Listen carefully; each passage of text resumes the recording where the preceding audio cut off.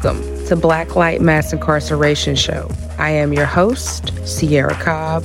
Blacklight Mass Incarceration Show is a space that is used to uplift the unheard voices of the criminal and social justice issues that many face today. Thank you for tuning in. I hope you enjoy. Sponsored by Emancipate NC.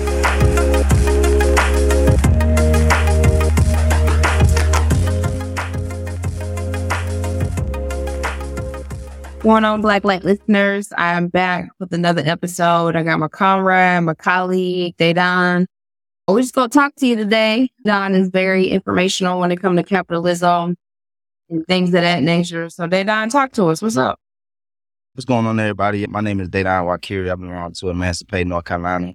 Great organization in North Carolina, on and down for a lot of, Black and brown folks. And those who also, criminalized or go through, certain difficulties, right? Or systematic ills when it comes to the justice system. So, grateful to be a part of that squad. A little bit about myself, I'm just an organizer, born and raised in North Carolina, raised under a Black woman that was, cared for the Black radical tradition, that understood, that as Black people, we have to continue to struggle at all costs, and we really don't, take any compromises until, the masses of our people, are, free. And not free on some kind of performative level, but free to the point where we have the ability to determine how, we live our lives and in which way we choose to live our lives, So, yeah. Right. That's true. So talk to us about capitalism. Well, you don't understand it. Me personally, I'm not a fan of it. You know what I mean? I feel like a lot of the issues that we face today is due to the system of capitalism. I myself believe that, and when I say believe, feel confident to say that I know that the system of capitalism was created off the backs of enslaved Africans. It was created off the genocide of indigenous people in this country. And it created a lot of the wealth that still is circulated today. Like, America would not be the country it is today if it wasn't because of, the genocide and the super exploitation of African bodies. You see what I'm saying? And a lot of the industries that we see today and that we really don't, a lot of people, especially in, this country, Western propaganda is a drug. And, we don't really, it doesn't really teach us thoroughly, how things was properly brought into creation. So even when we look at banks and certain entertainment industries, if we look at it in its roots, we see that it came from the labor, the brutality of enslaved African. It came from the theft of, lands that belong to indigenous people and things like that. Even the medical industry, when we look at the medical industry, it was out of the womb of Black women. It was because of Black women being progged and poked and all types of things that, we have certain discoveries and still things being, used today when it comes to the medical field. And that's because of the brutality that Black women had to endure, you know what I mean? So, so when we talk about capitalism, it is a word that I think is misused, and people don't really know what it means in its fullness, because if you ask the regular person to give you a definition of capitalism, me and you heard it when we talked at the college, and we had the opportunity to talk at ANC, that a lot of people say it's a free market economy, and they work in that type of way. But when you look at it and take a systematic approach to it, you see that it's not a free market. It's a free market to some, the elites, the few, but on a material level, it's nothing free about capitalism. You know what I mean? And it's a very exploitative system that continues to keep a lot of Black and brown, even poor white people, in a situation where, they're not able to financially support themselves, support their families. It allows, major industries to further exploit people. Like, when you look at the medical industry, it gives money to big pharma. But when you look at the people that's really in desperate need of this type of medication, you see that the people on the ground level don't receive it. And this is because of capitalism, because the sole purpose of capitalism is to make sure that the only people that are becoming rich are the elites. That is the only beneficial goal of capitalism, is to make sure that the elite are rich, to make sure that the elite are therefore protected and their riches are protected. That's why you have certain fractions that come out of capitalism, like the police, you know what I mean? In its original stages of capitalism, the highest amounts, or the thing that produced the most amount of wealth, was African bodies. When you look at the South during the antebellum period, it was African people who created majority of the wealth that create in this country was in the South, and got it booming. That's what got America's economy booming. You know what I mean? And so in order to protect that capital, you had, slave catchers, you had patty patrols and all those type of things, but eventually evolved into the modern which is still a slavery institution, but the modern police institutions that we see all throughout the country. You know what I mean? Their sole purpose is to protect capital, to protect their elite, and make sure that the resources of capital are in a secure place, and that those who are considered the have-nots don't have the ability to obtain the resources for themselves. So, capitalism on a larger scale of things is a parasitic system that should not be in place. And only until we overturn that system into a more beneficial system that allows people to, have control over the vast amount of resources that are, in this country, that restores land to its proper place and to its proper people. Like, we have to understand that, if we live in one of the most places full of contradictions, because we can't, when they talk about black people in the criminal justice system, brown people in the criminal justice system, it's like, this country was built off theft. You know what I mean? Right. Like, exactly. The system is a criminal. Like, this country is criminalistic. You know what I mean? Everything about it is a big gang, is a big gangster and controlled by gangsterism. You know what I mean? So yeah. I tell people that all the time. Republicans and Democrats are going to be your biggest gang members of America. Okay. They created it. You know what I mean? They created that type of on the scale that we see it in this country. You know what I mean? We're not saying like other places are just this utopian place. But I think when we talk about a place that creates massive exploitation, right? Massive brutality, creates mass poverty, massive amount of unhealthiness. You know what I mean? America top cake for all of that. You know what I mean? And we have to be real with ourselves. But in order to alleviate a lot of those ills, we have to get rid of capitalism. And that's a tough, pill for a lot of people to swallow. But I think that is, that's the bitter truth that a lot of people don't like to face. If we want better, if people want to see better and people want better conditions, not only for themselves, but for everybody, we have to get rid of capitalism.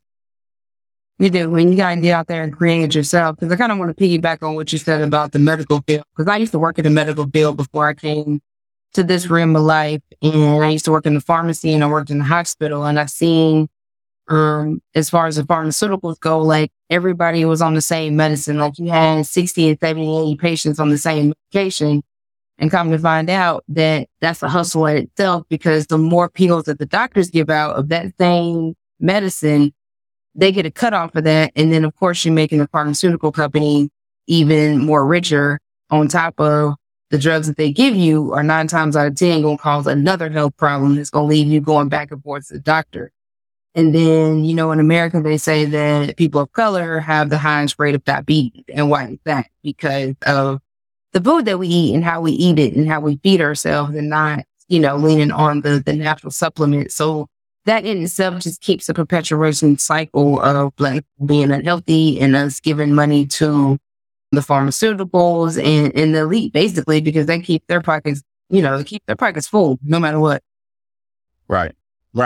And that's how it works. I mean, that's why we continue to see the people that obtain, proper healthcare resources and obtain proper loans to create, those type of businesses and things like that, or those type of enterprises are normally, the elite or the bourgeois, and those who have some type of interest or power dynamic inside of that realm of capital.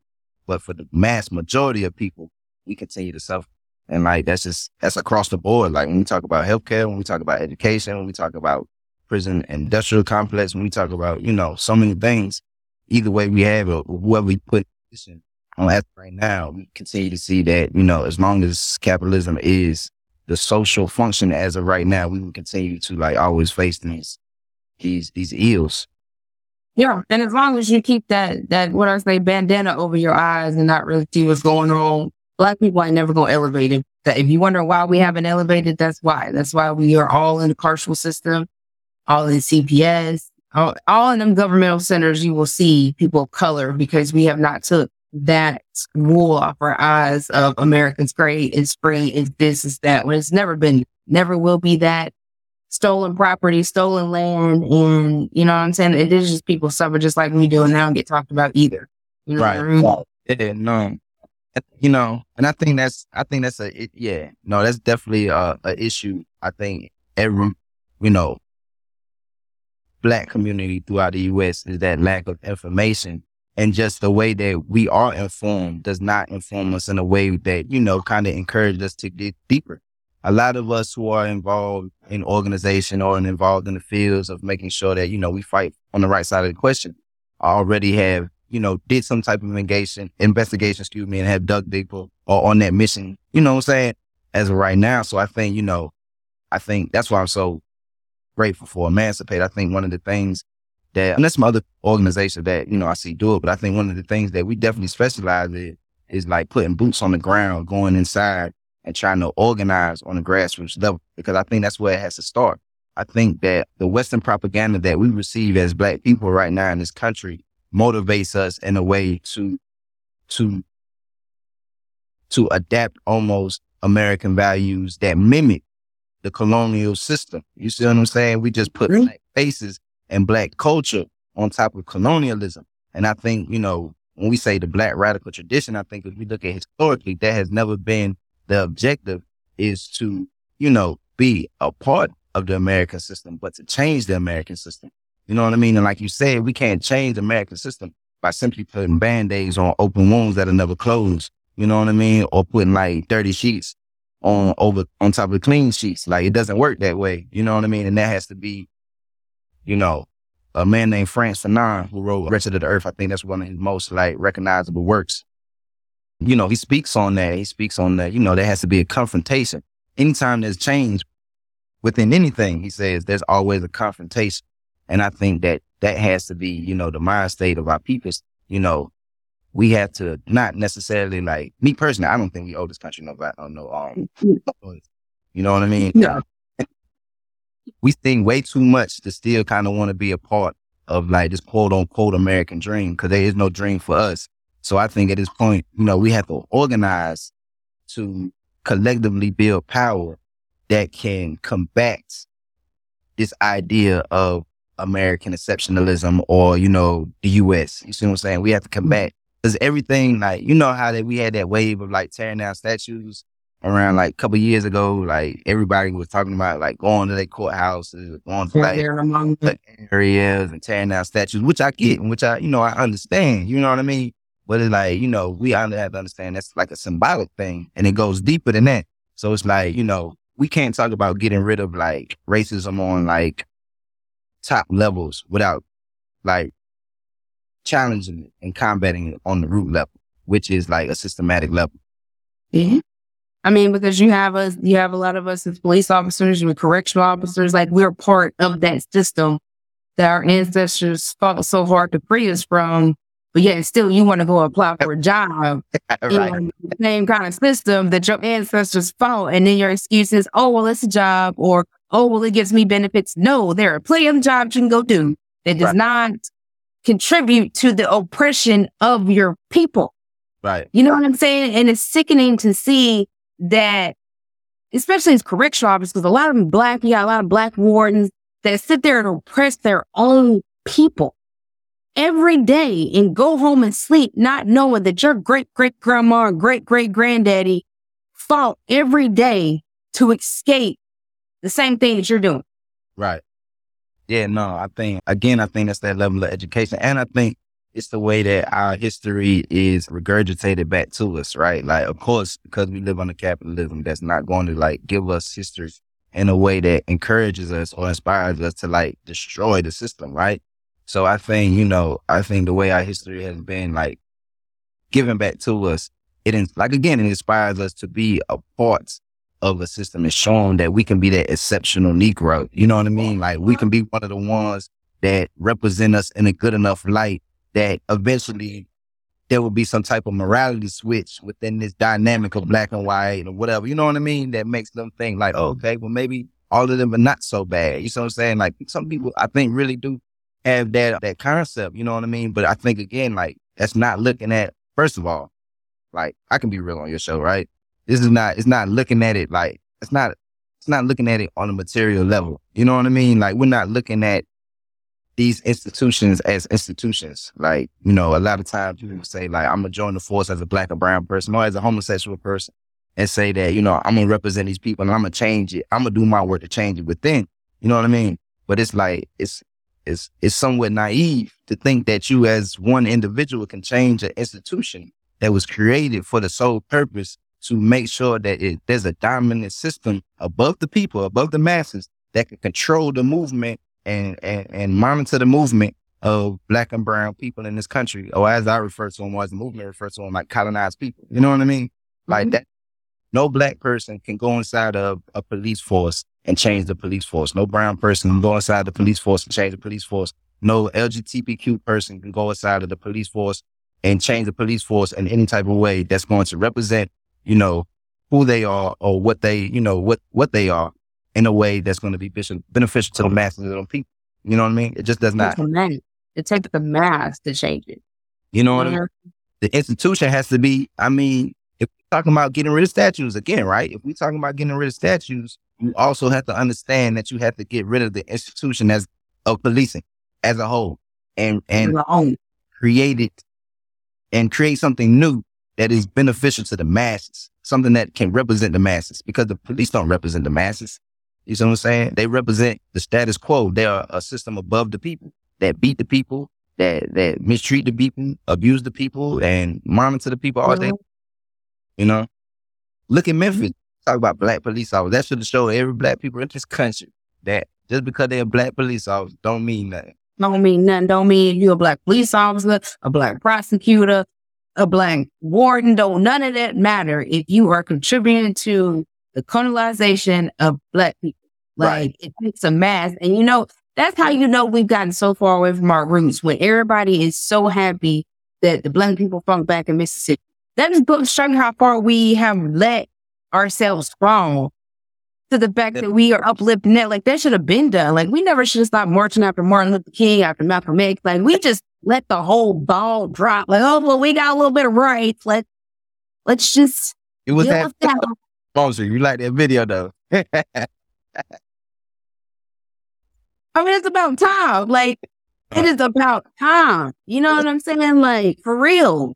Yeah, I understand. No, I mean, yeah, no, definitely. Like, I think that was a showing. First of all, I definitely think that should send a message. Like, you know what I mean? You better be careful who you try that dumb stuff with. You see what I'm saying? But I think, I don't know. To me, I just feel like it just shows that, you know, again, when I spoke on France Fanon, he speaks on, you know, violence. And he speaks on it on a way that he says that, you know, when the oppressed take on the violence of the oppressor, it's not to mimic and continue that same violence. You see what I'm saying?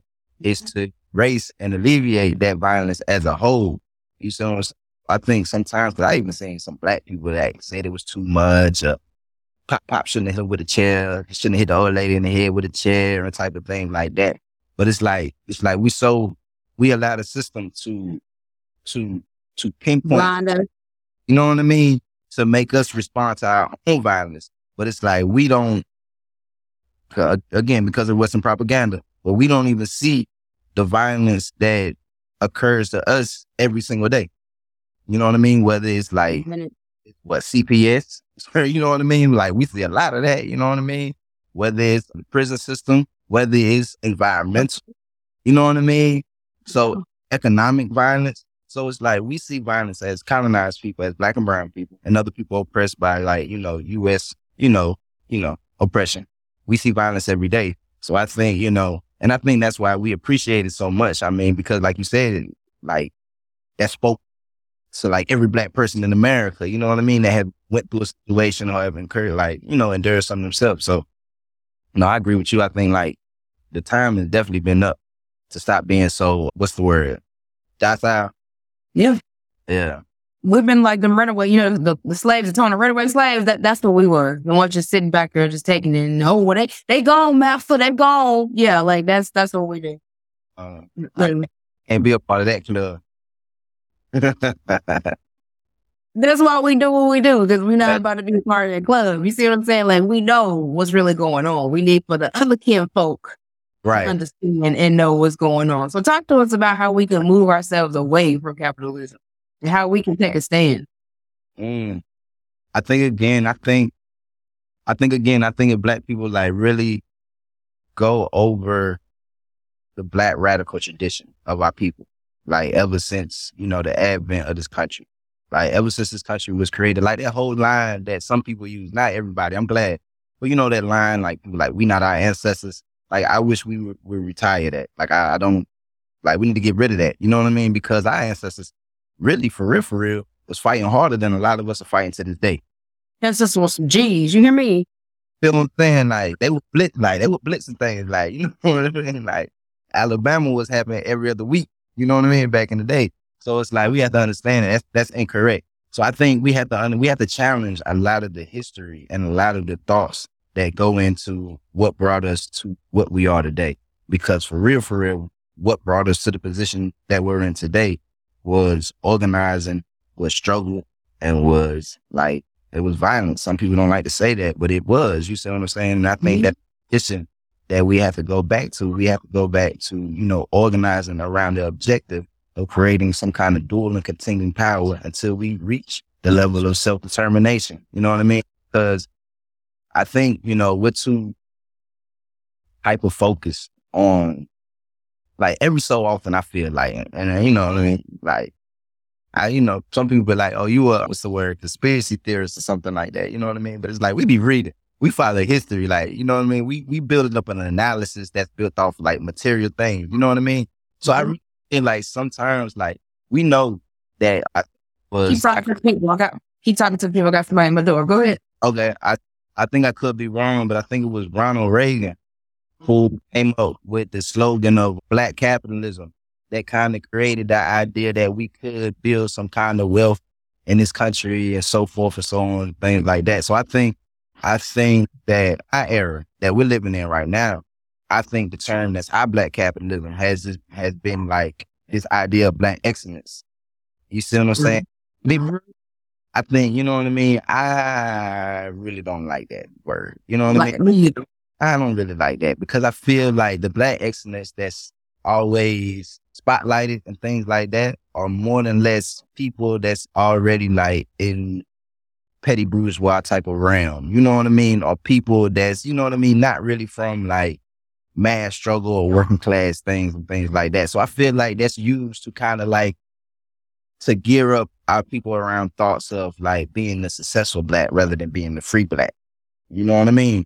And I think that's an issue. So I think what our people have to get back to, it ain't no thing. It's an issue. It's gonna be real. It's an issue. No, it's definitely an issue. It's definitely an issue because I mean, they hold award ceremonies, like, you know what I mean, on like major broadcasting stations and talking about Black excellence and Black girl excellence. But it's like they highlighting people from the petty bourgeois. They highlight the actresses, sports players, people that's tied into capitalism, people that are more or less not going to do the things necessary to reach back and like really fight for, Black people. So I think again, we have to stray away from that and get back to the Black radical tradition of organizing and fighting to change a system, not join the system, not be a part of the system, not put some Blackness on the system. You know what I mean? Like, we good for that. Like, you know what I mean? Like, we need to change the system. Like, we have to like organize and have a confrontation to like change the systematic oppressions that we deal with today. Because if we don't, then we're going to continue year after year after year after year to go through the same thing, which is Black people dying at the hands of law enforcement, Black people dying at the hands of vigilantes, Black people dying due to poor health. You know what I mean? A lack of resources in the community. You know what I mean? Our children being funneled into the prison industrial complex. How the education system is more geared to send Black and brown youth to prison more than they are geared to send them to college. Like, this is statistically proven. You see what I'm saying? I think, and I could be lying, but I think like Black youth make up like 15% of the nation's youth. I think something like that, and it had to be looked up. I think it's something like 15, 16 or something like that. We make up like 64, the youth, Black youth make up like 64 of youth funnel in and out of the prison carceral state. You see what I'm saying? So I think individual Black wealth does not trickle down to like The masses. it doesn't. So it's like we have to get our mind off of being, a black millionaire or being, this black rich person. You see what I'm saying? And get our mind geared to being a black free person. Because we have seen in many cases that just because you're a rich black person does not mean that you're free from colonial violence or any kind of colonial oppression. Well, let's just think about what you had to do to get there, because it wasn't just given to you as a black person to be a millionaire. So let's really think about what you really had to do to get there. Like, how'd you really have to be slaved out and sell your people out to get your wealth? Because that's what's going on here. Like, that's really what's happening. Our black people are selling one another out to get wealth. Right. Mark Robinson is one of them. So who you say? Mark Robertson. Oh yeah, a big one. Yeah, he a stooge. He like, you know what I mean? And that's the difference. Sometimes like there's stooges and there's the black bourgeoisie who are, in a position where, they have to remain loyal because they're scared of losing their resources. Mark Robinson, in my opinion, is a stooge. He allowed himself to be used. Like them white folks' words that he spews. Like they putting them in his mouth. You know what I mean? Like he can't speak for himself. Bro, you hear me? No. He don't speak for himself. Them white folk words. They tell him what to say like a puppet. You know what I mean? And that's colonialism. That's how dangerous it can be. You see what I'm saying? That black folks want to mimic and put themselves in the position of the colonialists at any cost. You see what I'm saying? At any cost. And, That's that you can't beat them, then why not join them attitude? That's what that is. Which is a retreat attitude. Because what are you joining? You're joining, again, like, when people say that, oh, well, it's better to have a seat at the table type thing. You know what I mean? It's like, what table are you sitting at? A table that exploits and destroys other parts of the world. You know what I mean? Like, we're not free until Africa is free. We're not free until South America is free and other countries that are connected to like this parasite called America. You know what I mean? And so it's like we have to. That's the challenge, I think, that we have to get black people to understand it. Everybody's not gonna understand it. You know what I mean? But I think that comes from grassroots organizing, educating in the community, educating in the workplaces, trying to go to the schools, if you can, go to schools and not talk about it in a way that's going to scare them white folks, you know what I mean? But You know what I mean? You tell them black children, like, all tools that you use have to go in the interest of the black masses. You know what I mean? Like, that is the responsibility that comes from that's the black radical tradition. Like, any tool, any knowledge that you obtain under capitalism, any knowledge that you obtain under oppression, anything that you're of value, not only to yourself, but to the masses, you have to give back to the masses, because that's how that works. Let me ask you this, because I just thought about this. Do you think segregation made it better or made it worse? Because to me, it made it worse. I mean, because when we were segregated, like, we could really educate our people. I felt like when we were segregated, it gave us more fight and more power. And then it seemed like once we got segregated, I do think that integration did play a part on the disconnect of what it means to be a part of like black community and the black light, because that then led way to like, you know what I mean, black people eventually being able to put their kids in like white schools, black people eventually being able to move into what they deem quote unquote, better communities, which was more or less, white communities that detached them from, the black masses that they were a part of, the issues of the black masses. And now, their interests are not the interests of the black masses, but the interests of a new aspiring black bourgeoisie. You see what I'm saying? We want our kids to be able to go to this school and get a proper education. Not that we want all black kids to go to school and get a proper education. We want the black kids that belong to our individual group to go to school and get a better education. So I think that segregation did play a part in that separation technique, because we have been separated so many times in this country. And I don't think that's why it's important to read. Like, you know what I mean? It's important to go over history because, this system has done this on several occasions, that separation tactic to, disband black people and get them to not understand how important it is to just band together and organize to overturn what it is that confronts us at that time. Because we can get over differences later. You know what I mean? But what's the immediate thing that's standing in our way right now? So I think integration did definitely play a role in, that mind game that they always play. Because, I remember, for instance, right? When we talk about integration, right? A lot of people, and this is history, right? A lot of people look at Jackie Robinson as this great hero, right? Me personally, I don't like Jackie Robinson. You see what I'm saying? Because if we understand that period, if we use history as our guide, Jackie Robinson was able to be used as a tool for the American government. You know what I mean? And not just because he left the Negro League to play Major League, you see what I'm saying? But because there was a man named Paul Robeson, right?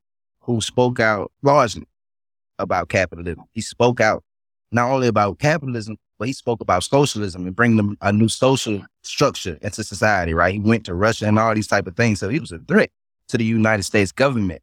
They used Jackie Robinson to stand against the United States Council or something like that to speak outwardly against this man in a way, because they knew Jackie Robinson in the eyes of Black people because of Western propaganda. You see what I'm saying? He would have a more supportive role than Paul Robeson.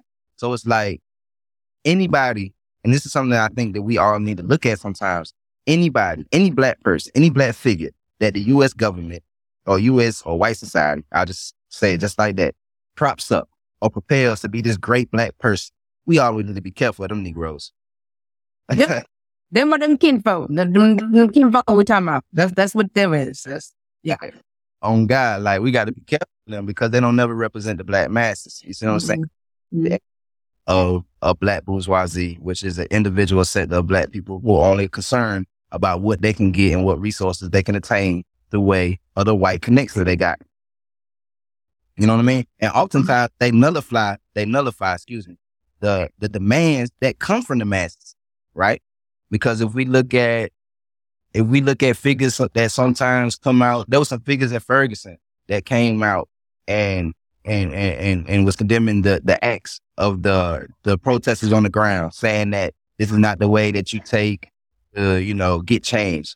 You see, and just spoke outwardly against it. You know what I mean? But if you look at it objectively, it was the people on the ground. It was the fires. It was the people that was throwing tear gas back that made Ferguson get the attention that it needed. You know what I mean? But but again, like I agree. Yeah, like them folks you got to look out for. I mean, how do you think we got where we were today? I mean, Martin Luther King was marching, same thing. I mean, it wasn't always peaceful. Like you can't, when you being oppressed, how can you be peaceful when you're being oppressed constantly? Like there's nothing peaceful about oppression. Right. Period. You can't be. And then like, yeah, no, you can't be. Like, even when people talk about Martin Luther King, like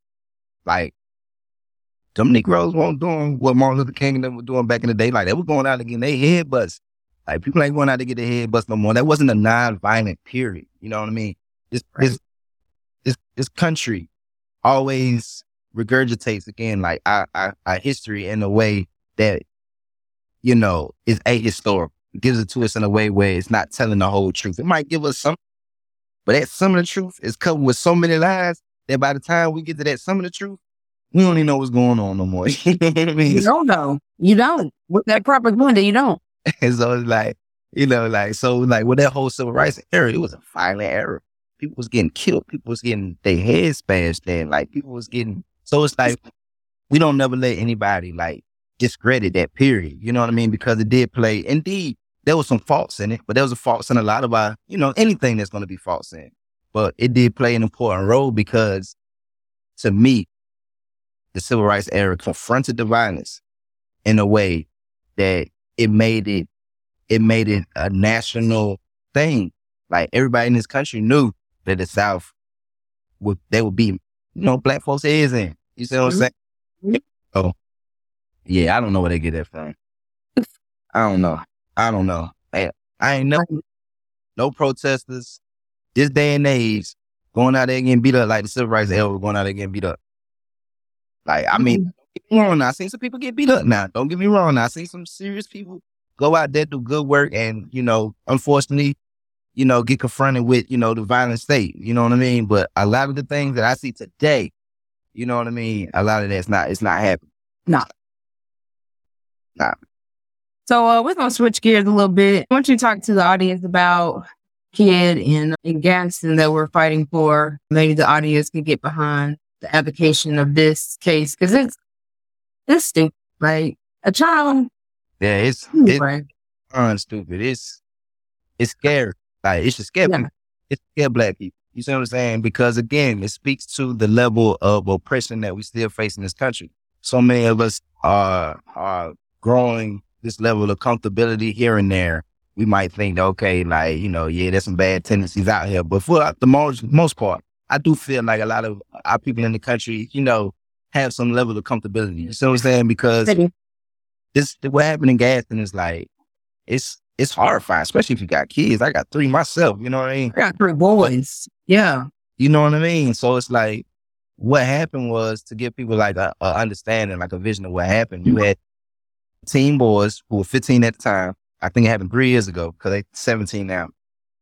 Oh, they 18. But two teen boys was driving their bike home from dropping a friend off. They rode their bike with a friend to drop them off in Gaston, North Carolina. And on their way home, they encountered law enforcement. Now, the route that they were taking is a route that was given to them by their father. Like, I met their father, like a stand-up guy. Like, he would be like, and that's how contradictory this country is, right? He would be the idea of the ideal father. You see what I'm saying? You know how, America paint this picture of, my father takes time with me, showed me things, like type father, like build a car with type guy. You see what I'm saying? He's very involved in their life.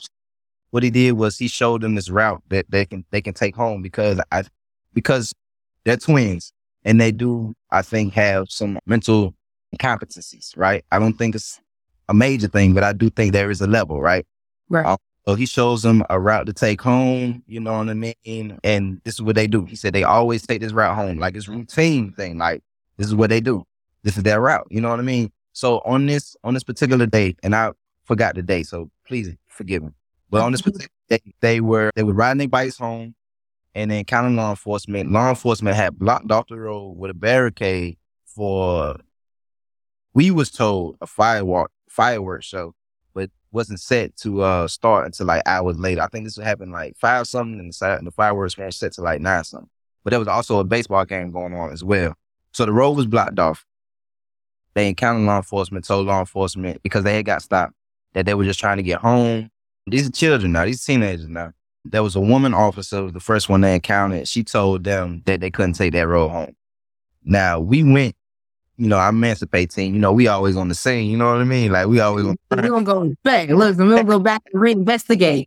We out there, you feel me? But so we went on the scene and we saw the area. And she showed us the route and things like that. The mother as well, who's also heavily involved in their life. These are the children that America always try to model what, children should be in this day. And you know what I mean? They listen to their parents. They look out for one another. They doing exactly what their parents told them to do. So anyway, they trying to go home. There's a sidewalk that they could have rode because barricades normally block traffic.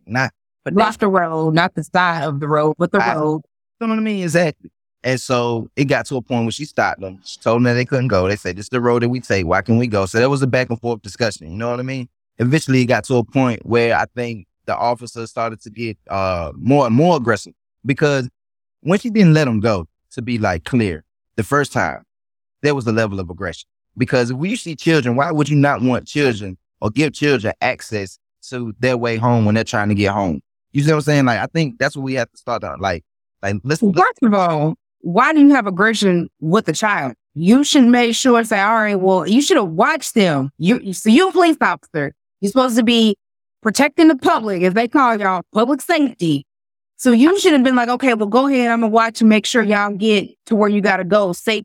Not catching the attitude because you don't want them to go because you got it blocked off and you're not even blocking off the road, you're blocking off the sidewalk. Nobody's going to drive on the sidewalk. No. So so they was riding on, she stopped them. She told them they couldn't go. This is crazy. It's just unbelievable. So eventually, the back and forth discussion became into, she tried to grab him because the child said, she asked at one point, if you're like 15, I'm gonna call your mother if you're 18, I'm gonna give you a trespassing charge, right? But then she never took the investigation further to like see what actual age they were. He tried to grab her. He fell off his bike, which I think led her on to like falling on top of him. The other brother tried to get involved because again, like, they're brothers, they're twins. So let's not forget this now. They're young twins, 15-year-old. They don't know what's going on. Why is this police officer attacking us? Type of thing. You know what I mean?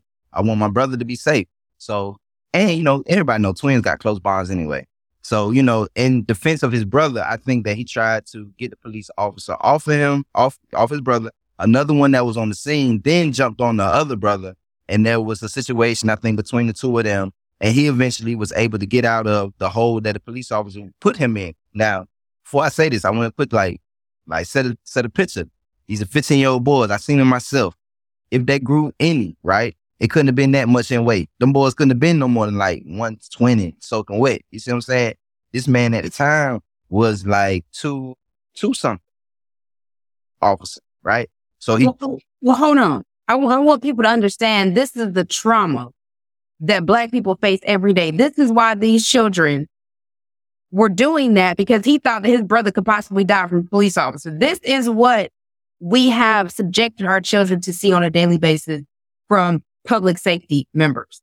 Right. So he was protecting his brother because he thought right then and there, that's it. I ain't gonna see my brother no more. He about to get killed by the police. I can't let that happen. And He was protecting his brother. Right. And so in the act of him trying to protect his brother, this officer saying that this 15-year-old boy put him in a chokehold to the point where he went unconscious and potentially could have lost his life.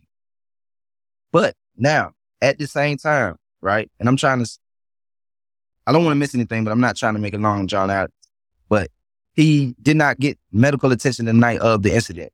He didn't go to the hospital. Now, he's saying his life danger, he almost died and all this, he got choked out, but he didn't go to the hospital. He went to the hospital. If he had him in some type of lock, he was defending himself from you trying to basically choke him out, because we saw police officers choke people out all the time. All the time. So he was defending himself because you had him locked up. Right. So then he turned around and get the best of you to protect himself because he's a young Black man and could die at any time at your hand. You wouldn't say you almost died. Well, he could have died when you had him in the chokehold. Like, come on now. Like, we talking about death. You know what I mean? Like, we have more reason to believe that we could die at the hands that y'all gonna die at the hands of us. You see what I'm saying? And I think, 15-year-old Black boy who probably had to talk with his parents because they both look like, those type of responsible parents that tell their children, look, hey, when you out here in this world away from me, you have to be safe because there's some things out here, there's some elements out here that don't mean you well. You know what I mean? So in their mind, they probably thought to themselves, and I can't say that they did, so I'm not speaking for them. I'm just speaking on what I would think as a 15-year-old little boy that know that Trayvon got killed, that know Michael Brown got killed, that know Freddie Gray got killed, that know all these Black people. Someone got killed. Like, we keep going, and so many of us that got killed. You know what I mean? I would think to myself, oh my God, like, is this one of the situations that was going to happen to me? You know what I mean? And you know what I mean? They took the opportunity to try to save one another. And unfortunately, the system is trying to come down on them. And what we have learned from a lawyer that I don't know if he is a lawyer. He is an attorney, right? He's a civil rights attorney, right? I forget his name right now. But what we have learned when we went down there to Gaston, there was a video involved. And in this video, you would hear back and forth conversations where the woman officer involved brags about the blood on her shirt, saying, nah, this is not my blood. She was asked, was that her blood? And she like, nah, this is not my blood. But I wish it was more of his though. Yeah. He mentioned something about a chair being involved. Somebody suggested in the video the night of the incident that he be tried for first-degree murder that night. And yeah, so it's a tough situation, And the judges seems, it's a good old North Carolina is a good old boy club. Like, to be good old boy state. You hear me?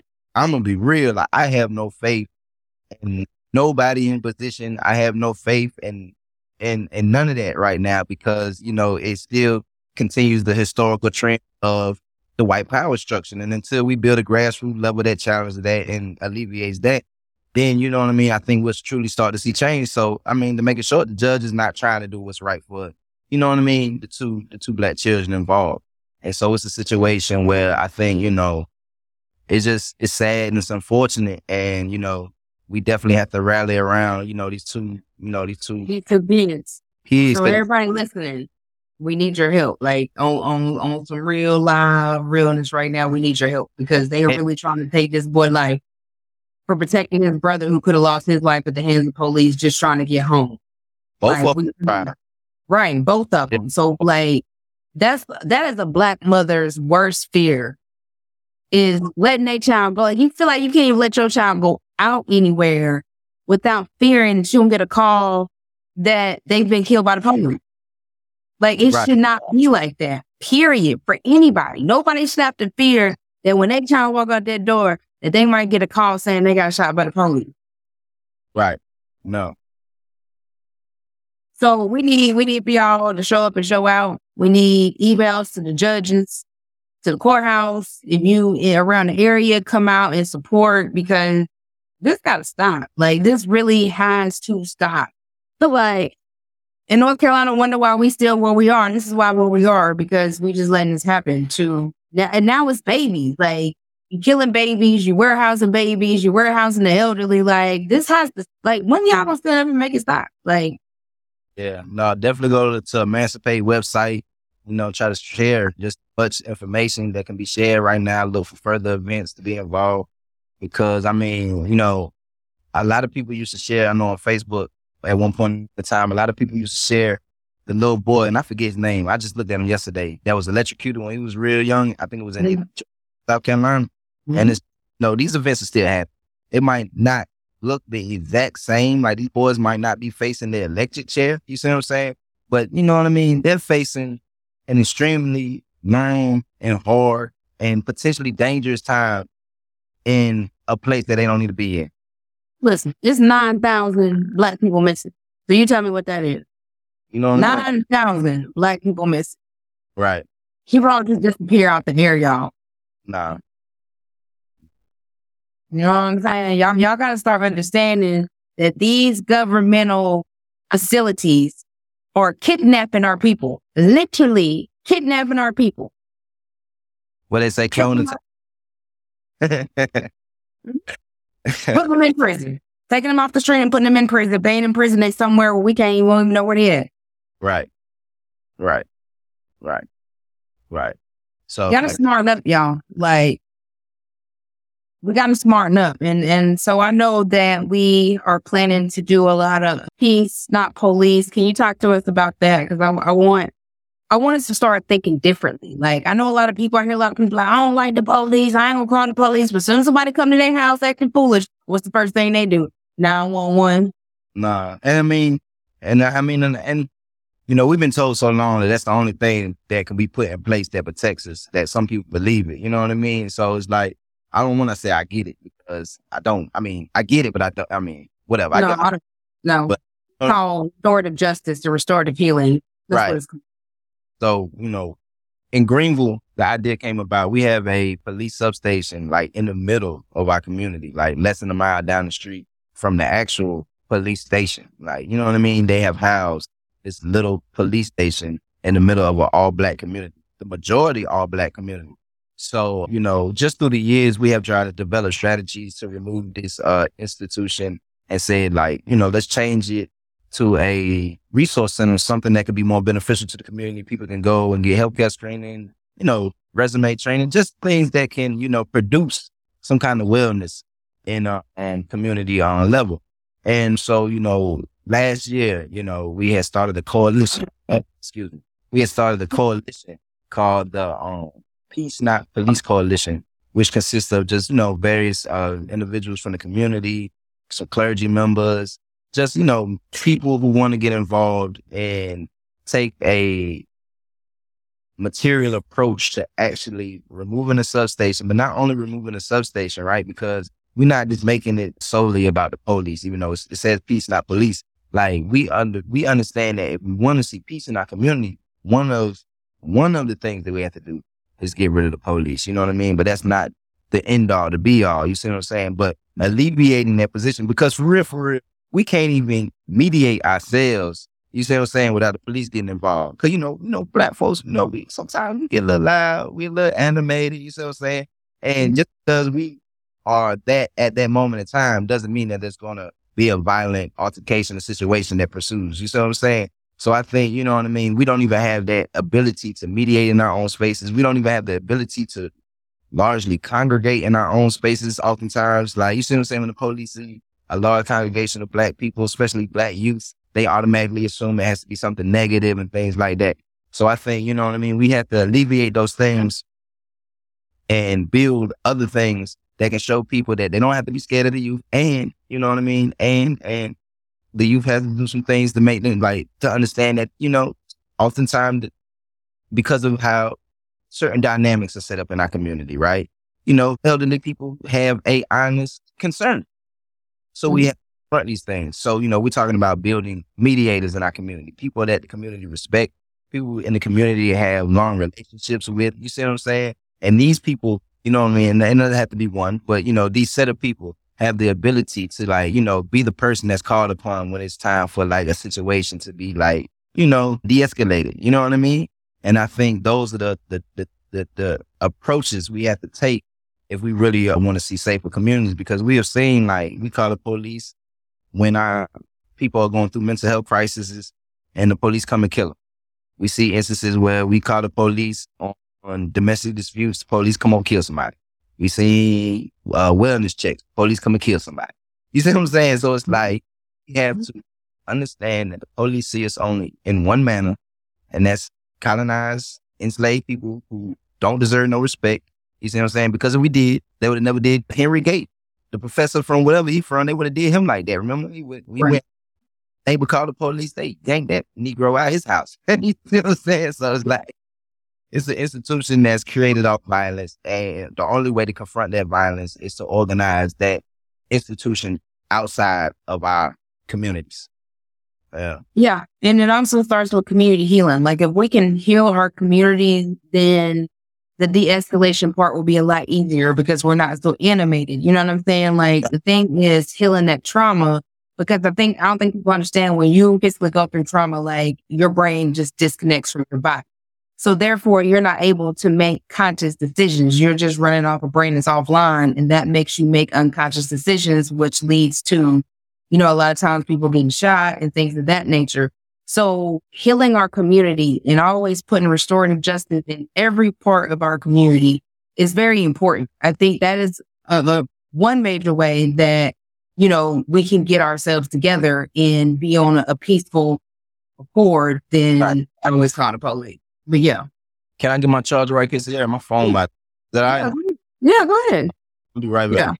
But yeah, so that's what we have to do. We have to continue to figure out how we can elevate ourselves as a community. We have to start healing one another and stop pointing the finger, because if we're not healing one another, then we're not able to get to that point of having a peace stop community. And that's one way, like I said, to really do it without police, because we got to understand, and we've been so brainwashed that we feel like if something get out of control or that we can't handle, then we have to call the police and they can handle it. And as we see, they don't even know how to handle it. So what is the point of even calling when you can have a mediator and everybody can sit down and really listen to one another and to each other's side and figure out who went wrong and take accountability and move on? Like, that's really all we got to do to have our community peaceful and safe, and stop depending on these government facilities to think they're keeping us safe, because they will never keep us safe. Period, y'all. That's just point blank period. That's what it is. So it's important that every community thinks about how they can begin to heal their community. What activities and gatherings can they do as a community to start healing one another and healing our trauma that we've experienced, and correcting our experience with trauma. And we're going to continue to experience that trauma until we get it together and stand up and say no more. As I keep saying, you got to say no more. Enough is enough. This has been going on too long, way too long. We keep losing, people by the minute, by the hour, by the day, by the police, by the prison, CPS. There's a lot of things at the CPS, which leads them straight to prison. We got to think about what we could do to better our Black and brown communities and our poor population and look out for one another, because we're not looking out for one another. That's what we're doing, and that's why we having the issues that we have it.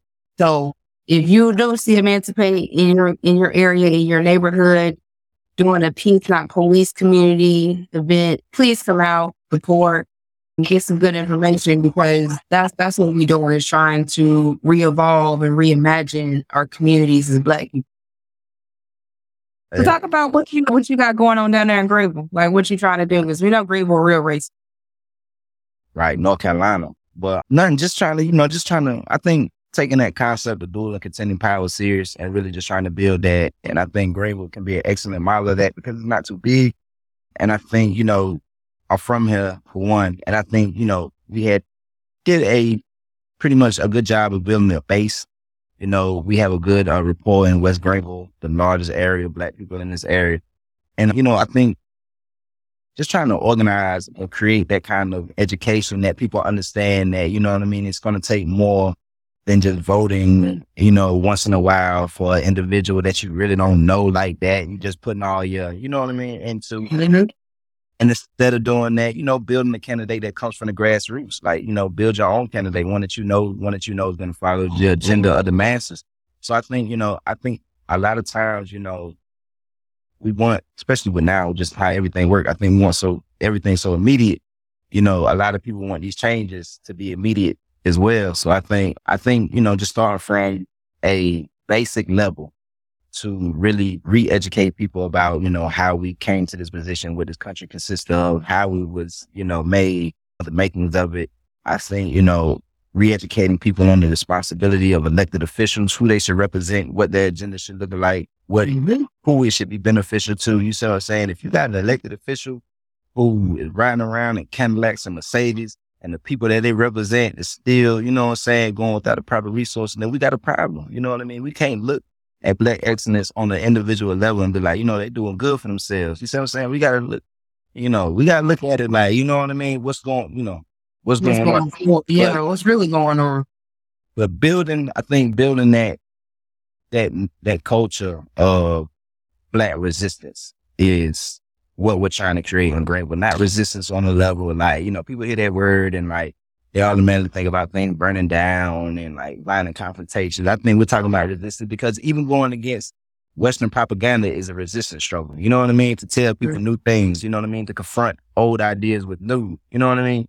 So I think we just have to resist on all levels to really get people to understand what it's going to take to create a new system that can be more beneficial. So Peace Not Police. We got the Don't Plead the Weed program that we do with our comrade Jayla Miller, who is attorney for Emancipate. Shout out Jayla. You know what I mean? Come down here. We inform people about, the marijuana in North Carolina, how, you see what I'm saying? They really don't have the proper equipment to test it. And why, we shouldn't be taking, lesser charges and pleading out to like low level offenses with marijuana charges like that. So, just, trying to give people, material resources and access, to things that, can be beneficial to their everyday, while educating people on, the larger objective of, why it is that these resources have to be given this way and what we can do to make sure that, these resources are attainable, not just on a here and there level, but on a consistent level. Right. Yeah. That's important. We appreciate what you do because we need it here. Like we got to change something because what we've been doing for this amount of long, it ain't working. It ain't doing it but sucking more Black people into the elite and leaving the rest to dry. So yeah, we appreciate it. Everything is doing but just inform the community to be better and do better. So is there anything you want to put the audience with? Black lights. Just keep following the Black Light Mass Incarceration Show. You know what I mean? One of them shows that's definitely going to keep it real with people raw. And it's Emancipate work. So, I just definitely appreciate this platform. You always give me the opportunity to come out here and talk about what we got going on, anything new. And I guess, we just invite people to continue to join, Emancipate work, follow our work, follow what we do, get involved in these cases. You see what I'm saying? Join our organization if you don't really have, Emancipate that close to you, join something local to you. And if it's not working the way you like it, then, struggle with the people to make it better. You know what I mean? Like, but come up with your own. Come up with your own. We did it in Greenville. Look, we got mopping dudes in Greenville. You know what I'm saying? So yeah, no, if they don't have one, come up with your own, but definitely get organized. We have to, we have to educate, and we have to just continue to move forward. That's right. Yeah. All right, Dedan. We'll be back. We always will be back. We'll probably be doing this something like every week, just giving y'all the update, what's going on around North Carolina, and just schooling you on how we can change it. So be looking out for that. We'll be doing this a little more often than normal. So, all right. Oh, yeah. Y'all take care. All right, Kyrie, I see you. All right. Take care. All right. So thank you again for tuning in. I hope you enjoyed today's show. Your host, Sierra Cobb. Take care.